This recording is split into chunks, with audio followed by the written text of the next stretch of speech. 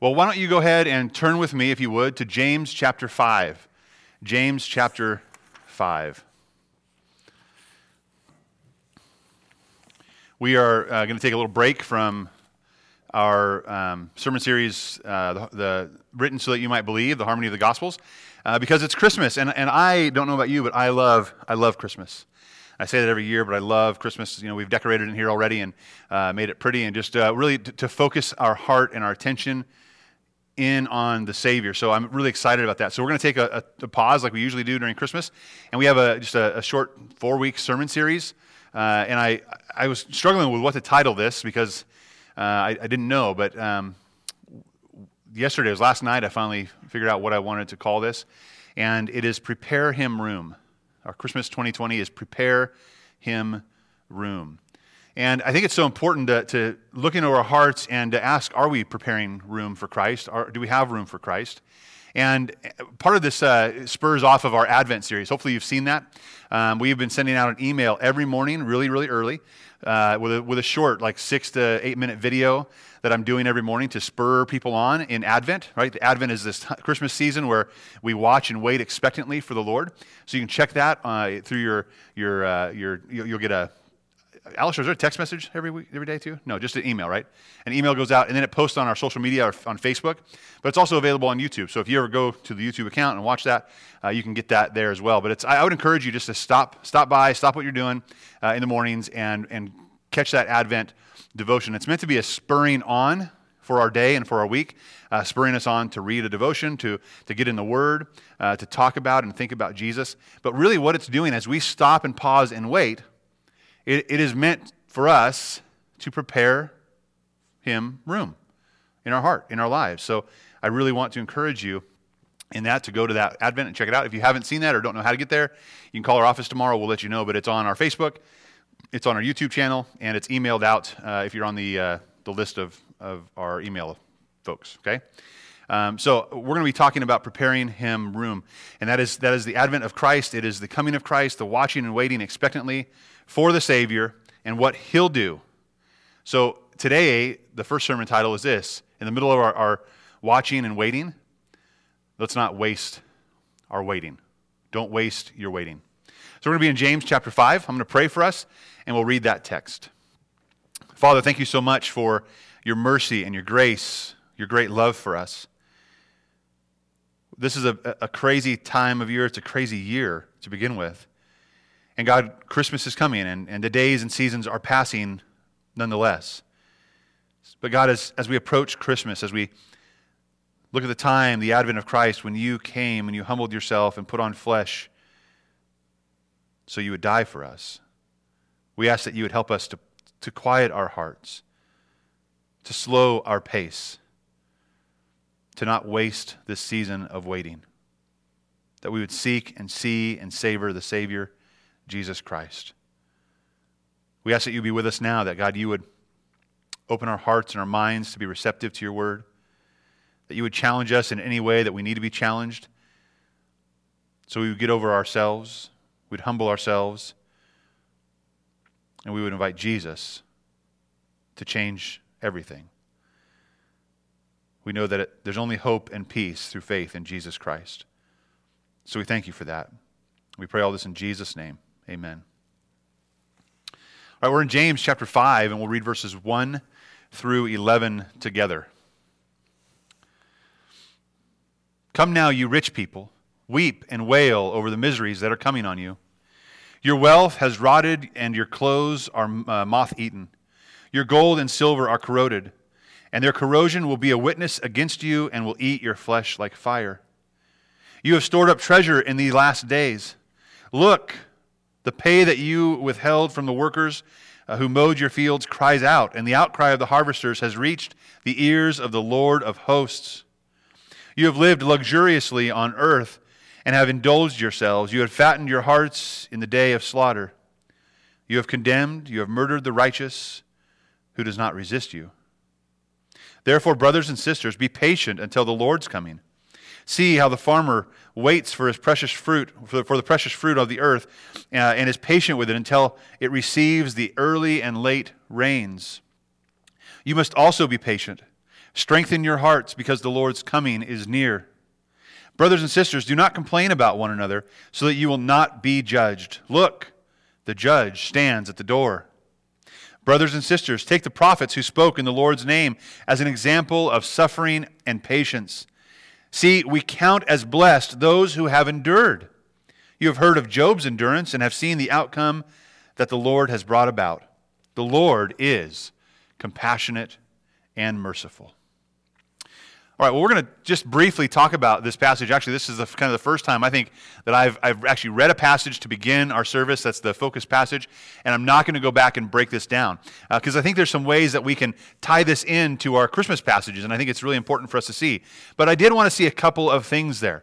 And I included verses 1 through 6 because it's kind of a scary section, right? It's talking about our wealth and our indulgence and what we focus on that is of the world.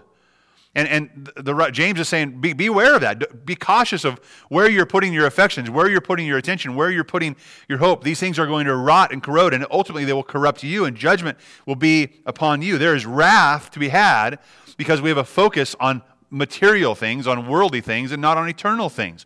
And we must understand that. We cannot take anything we've gained, anything we've earned, any prestige or any honor. We cannot take any of that to heaven and stand before Jesus in a righteous relationship with Him.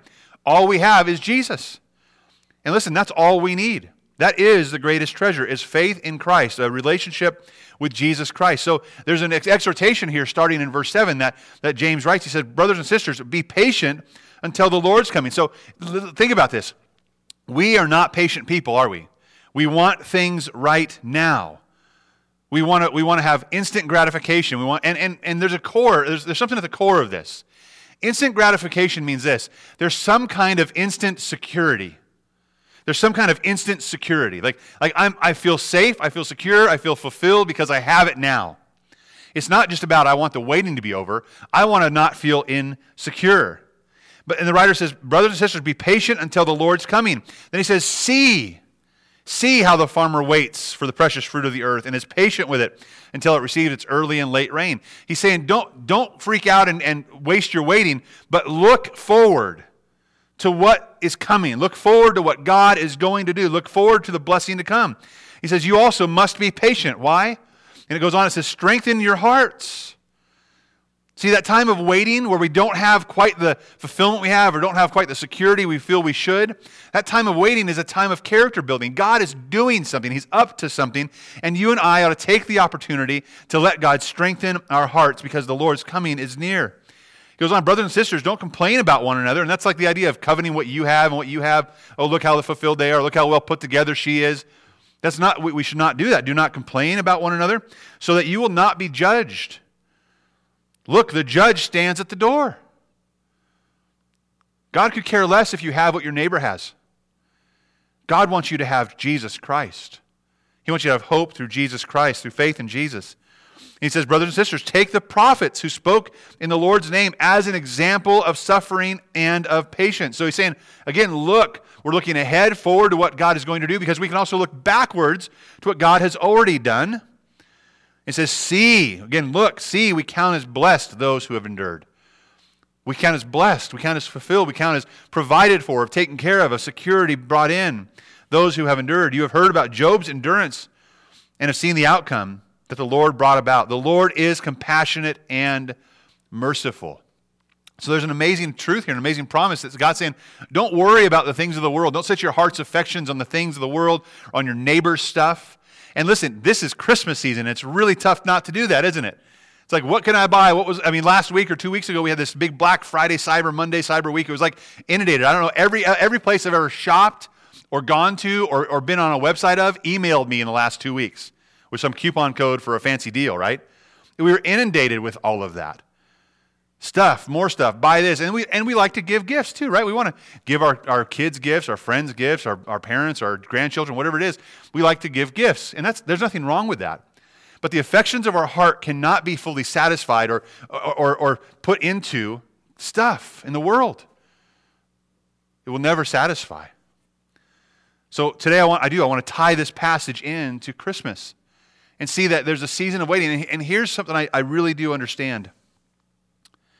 When thinking about the season of COVID and this crazy past 8, 9, whatever, 10 months, I don't know how long it's been, since last March.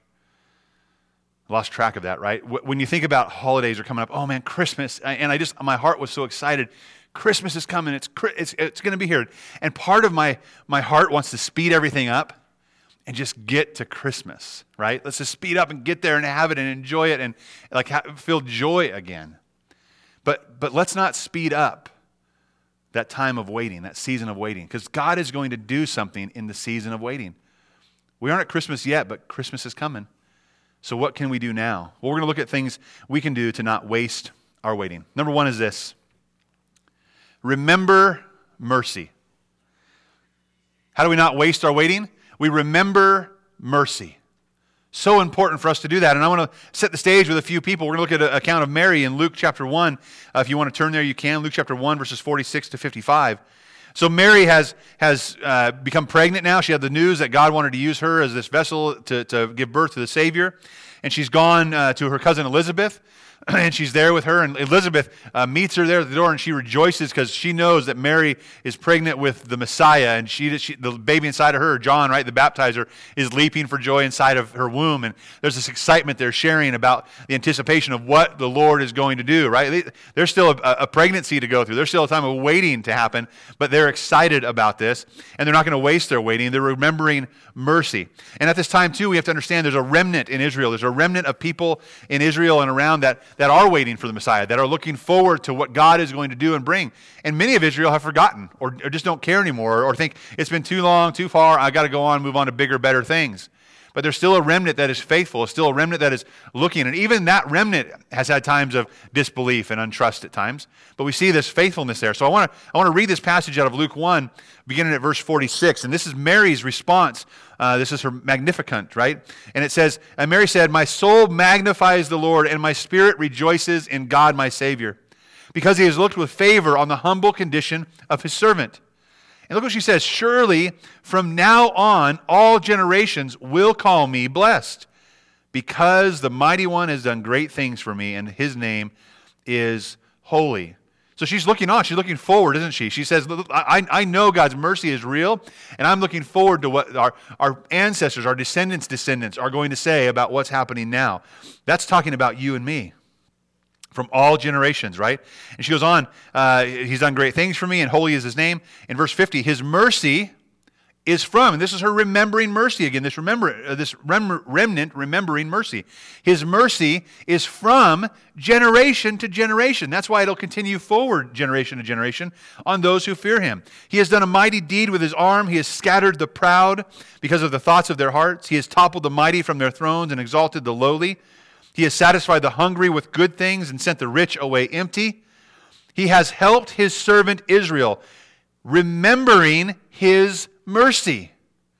See, this remnant remembers God's mercy and clings to that, and God is remembering his covenant and his mercy by providing his servant to Israel and to Abraham and his descendants forever, just as he spoke to our ancestors. This summer, or I don't know, is recently, I think summer or maybe last spring, we did a series in the book of Habakkuk. And I want to read a verse out of that, chapter 3, verse 2 to you, and just encouraged by this prophet as well, this remnant who is clinging to God's promises and hope in the middle of a season of terror and judgment and wrath and people coming to take his people away. In fact, Habakkuk would be one taken away in chains and in exile. And what does he say here? In chapter 3, verse 2, he says, "Lord, I have heard the report about you." That could be good and bad, right? I've heard the report about you. Lord, I stand in awe of your deeds. But he knows, he remembers, he says, "Revive your work in these years. Make it known in these years." He says, "In your wrath, remember mercy." See, God is going to remember his covenant. He's going to keep his covenant. He's going to let it go forward. And wrath here is appropriately translated as a condition of agitation or disturbance, but it also can mean the consequences of our sin and the discipline from God. Right? It's a time when our foundations are shaken. And for me, I don't know about you, but for me, these last several months have just really not been so great. Right? For a lot of different people, a lot of different reasons, with shutdowns, lock-ins, isolation, with quarantines, with COVID, whatever's going on, it shakes the foundations. It's a tough time. But Habakkuk cries out for God's mercy, knowing that only God's undeserved mercy and compassion is sufficient to sustain his people in such times of such stress. That's such an important key here. Only God's mercy and compassion will be sufficient to sustain us and bring us through this season. So we must remember mercy.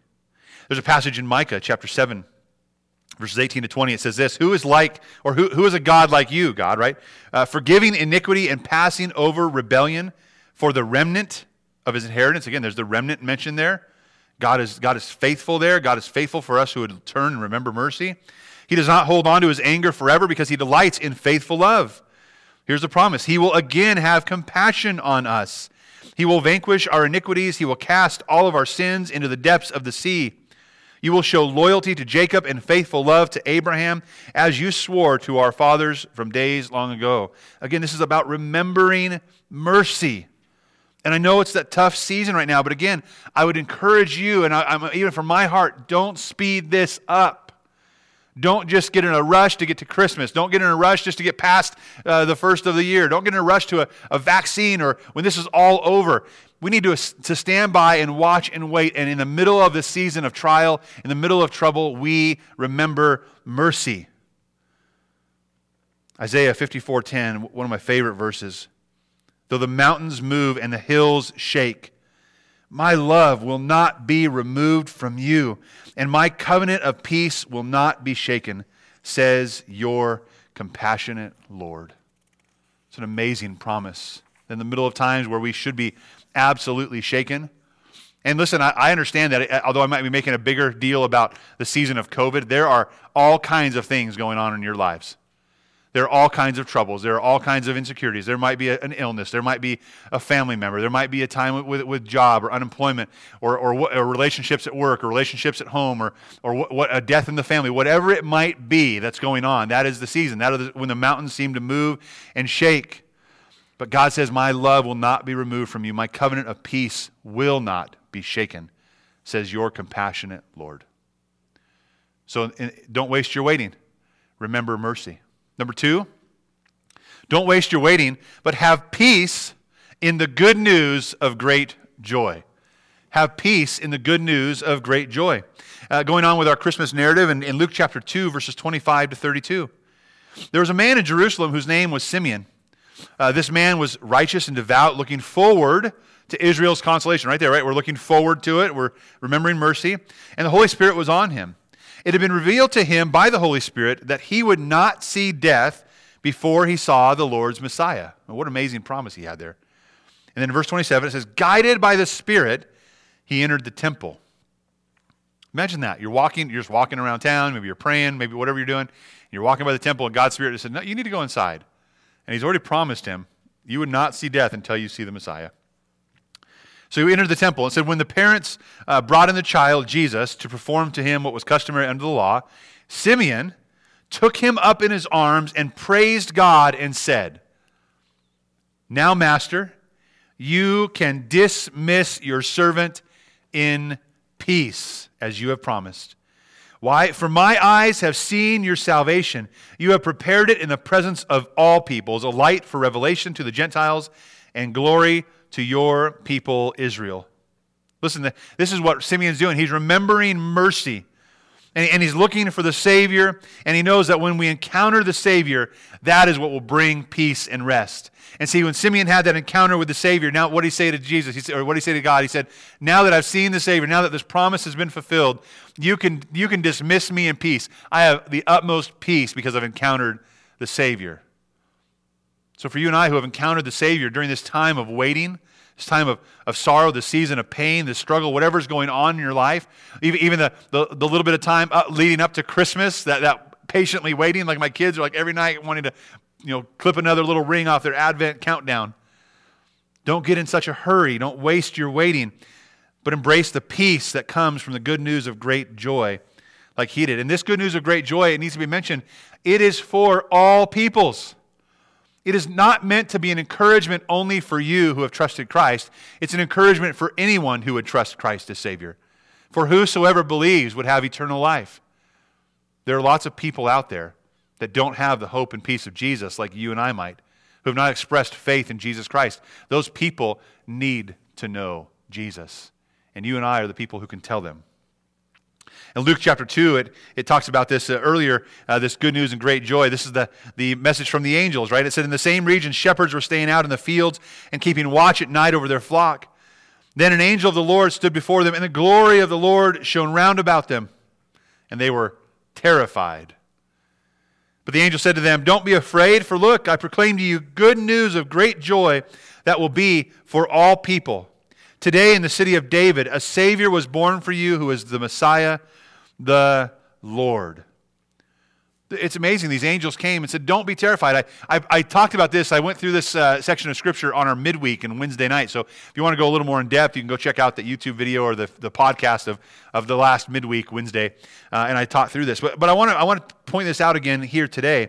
They came and said, don't be afraid, right? When angels showed up on the scene, usually people were totally freaked out. They fell flat on their face, and they said, no, stand up. I don't deserve to be bowed to. Stand up. And then they said, don't be afraid or fear not, right? Don't be terrified. But I really love what it says here, because we talked about this when we talked about the first section of not wasting our waiting. When we said, remember mercy, and look forward to what's coming as well. Look what he says. He says, don't be terrified, for look, I proclaim to you good news of great joy that will be for all people. Today in the city of David, a Savior was born for you who is the Messiah, the Lord. This is that look is so important. And I talk about this with like my children, or think about when you were scared. When my son or daughter says, I'm scared. I don't just say, well, don't be scared. Right? The angel shows up and says, don't be terrified, don't be afraid. But he gives a reason, and he says, here's how we overcome fear. Right? First of all, there's some hope in Jesus that can overcome fear. But what does he say? He says, don't be terrified, but look. You know, when my kids are afraid, what's the best thing to do? I turn the lights on. I say, let's check this out. Let's see what's really going on here. What's in the closet? What's under the bed? Nothing. See? We can see. I don't just say, you're being terrified for a bad reason. Stop being terrified. Go to sleep. We say, don't be afraid, but look. For you and I in this season of waiting, don't be afraid, but look. Look to what God has done, what God is doing, what God will do. There is peace that comes from the good news of great joy in Jesus. And when we encounter Jesus and we trust Jesus, we have this peace. Romans 5 tells us of this. Paul says, therefore, since we have been justified by faith, we have peace. What does that mean to be justified by faith? It's that people have come to see Jesus. They've come and seen him. They've savored him. They've tasted and seen. And they've expressed faith in Christ. They put their lives in his hands. They've let what he did for them on the cross and through the resurrection be the power for them. And through being justified by faith, we have peace with God through our Lord Jesus Christ, who we've also obtained access through him by faith into the grace in which we stand, and we boast in the hope of the glory of God. Not only that, here's what that peace should do for us, right? Not only that, we also boast in our afflictions, because we know that affliction produces endurance. Endurance produces proven character, and proven character produces hope. This hope will not disappoint us because God's love has been poured out in our hearts through the Holy Spirit who is given to us. Paul says in Romans 2, like this time of testing, this time of hurt and sorrow is going to produce endurance. Right? But all this comes from having peace with God, and that peace with God will lead us to great hope in Christ. See, through faith in Christ, the Savior, there is real peace. And it starts and begins with the encounter of the good news of great joy found in the Messiah. What should that lead us to? We've remembered mercy, right? That's what we've done. Now that we didn't waste our waiting, we have peace because of the good news of great joy. So we remember mercy, and now we have peace. What should we do with that? Number 3 is this. Don't waste your waiting, but shine the light of Christ's mercy. Don't waste your waiting, but shine the light of Christ's mercy. We're going to read Zechariah's prophecy, or his praise, in Luke 1, beginning at verse 67. This is right after John had been born, and they named him, right? And remember, Zechariah had been cursed and had become mute and could not speak because he didn't believe what God had promised. Well, now this faith has welled up in him. He understands God is compassionate and merciful. And when it comes down to naming this child, he is going to say his name is John. That's what he's to be called. There's no question about it. It's not Zechariah Jr., it's going to be John. And he writes down on the tablet, his name is John, and holds it up. And then immediately, once he says his name is John, that faith comes out. He immediately can now speak, and then he opens up and just praises God. And here's what he says. Here's what faith has produced in him during this time of waiting. And think about that time of waiting. Elizabeth was a little ways along in her pregnancy, but he disbelieved. Right? Before she even became pregnant, he disbelieved, and the angel said, "Oh, you're done." So for 9-10 months, however long it was, Zechariah couldn't talk. You talk about a season of waiting. Talk about a season of frustration. And now it's over. What does he do? Well, he's experienced something pretty profound. He's remembered mercy, right? He's living in the peace that is in the Messiah and a peace in what God has done. And here's what he says, beginning in verse 67. Then John's father Zechariah was filled with the Holy Spirit and prophesied, "Blessed is the Lord, the God of Israel, because he has visited and provided redemption for his people. He has raised up a horn of salvation for us in the house of his servant David, just as he spoke by the mouth of his holy prophets in ancient times, salvation from our enemies and from the hand of those who hate us." That first section, he's talking about this remembering mercy. God is providing redemption for his people. His covenant love is not far from his people. It is still squarely right there. God has not gone anywhere. And he's saying that we're living in peace because of what God has done, this redemption and this salvation that he's provided. And I talked about this in our Advent video, but there's a big-time thing going on here with the past tense that he's talking in. He's saying it's as good as done. God's promise of what he's going to do through Jesus is as good as done, even though Jesus is still in the womb. He knows it's as good as done. Going down to verse 76, here we see the shining of the light of Christ's mercy. It says, "And you, child, will be called a prophet of the Most High, for you will go before the Lord to prepare his ways, to give his people knowledge of salvation through the forgiveness of their sins. Because of our God's merciful compassion," remembering mercy, "the dawn from on high will visit us, to shine on those who live in darkness and the shadow of death, to guide our feet into the way of peace." Zechariah knows that peace can only be found through an encounter with the Savior. And this is what he's prophesying. This is what he's talking about. And he goes on, he says that this light will shine in the darkness. There will be hope there for people. And we know it's for all people. It's good news of great joy for all people. Our waiting is not just a time for us to remember mercy and give ourselves a little pep talk, which is super important. Right? It's not just a time to know we have peace with God and we can trust and rest in what he's going to do no matter what we face. It is also a time, this time of waiting is also a time to proclaim and to shine brightly that Christ brings peace to all who would believe. This season of waiting is a time for us to shine brightly. In the Gospel of Matthew, chapter 5, we see this in the Sermon on the Mount. Jesus says, "You are the salt of the earth. But if the salt should lose its taste, how can it be made salty? It's no longer good for anything but to be thrown out and trampled under people's feet."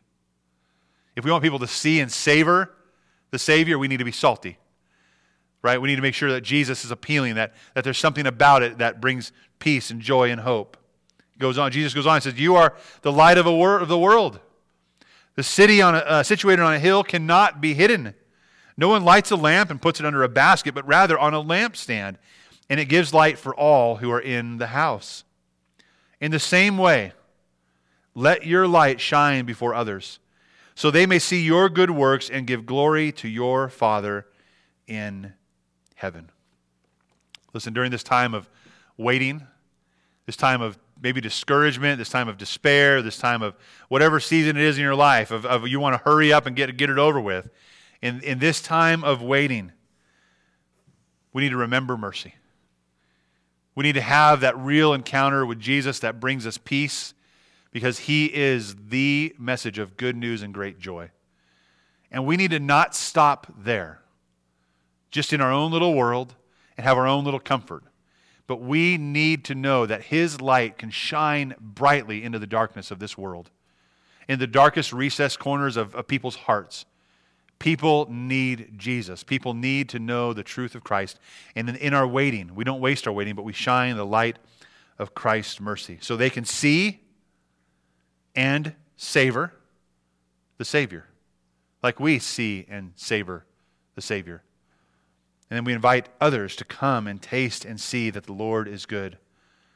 So church, this Christmas season, this season of despair, or whatever season you find yourself in, don't waste your waiting. All right? Would you stand with me and pray?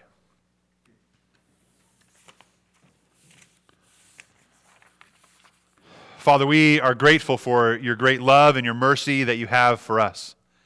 And Lord, in this crazy time, this crazy season, for some of us that season is just, Christmas can't get here soon enough. And that's a season for some. For some, this season is, I'm so sick of being isolated, or I feel hurt and despaired. I feel removed from people or from peace. Maybe it's a loss of a loved one or a loss of a job, or maybe it's turmoil at a place of work or in your family. Whatever it might be, God, this season, would you help us to remember mercy? God, that we would see and know that you are up to something, that we would remember what you have promised, and we would look forward to what you're going to bring to us through Jesus Christ, through a relationship with him. And God, what we know is that in the middle of that waiting, we know that you bring peace. That the good news of great joy is for all people, and that you will bring peace. That we don't have to be terrified, but we can look to you. And God, as we find that peace, as we find that hope, as we stop to make room and prepare him room in our hearts, God, I pray you would also put it in our motives, in our desires, in our burden, to go and share that hope and that light with people around us who desperately need the Savior as well.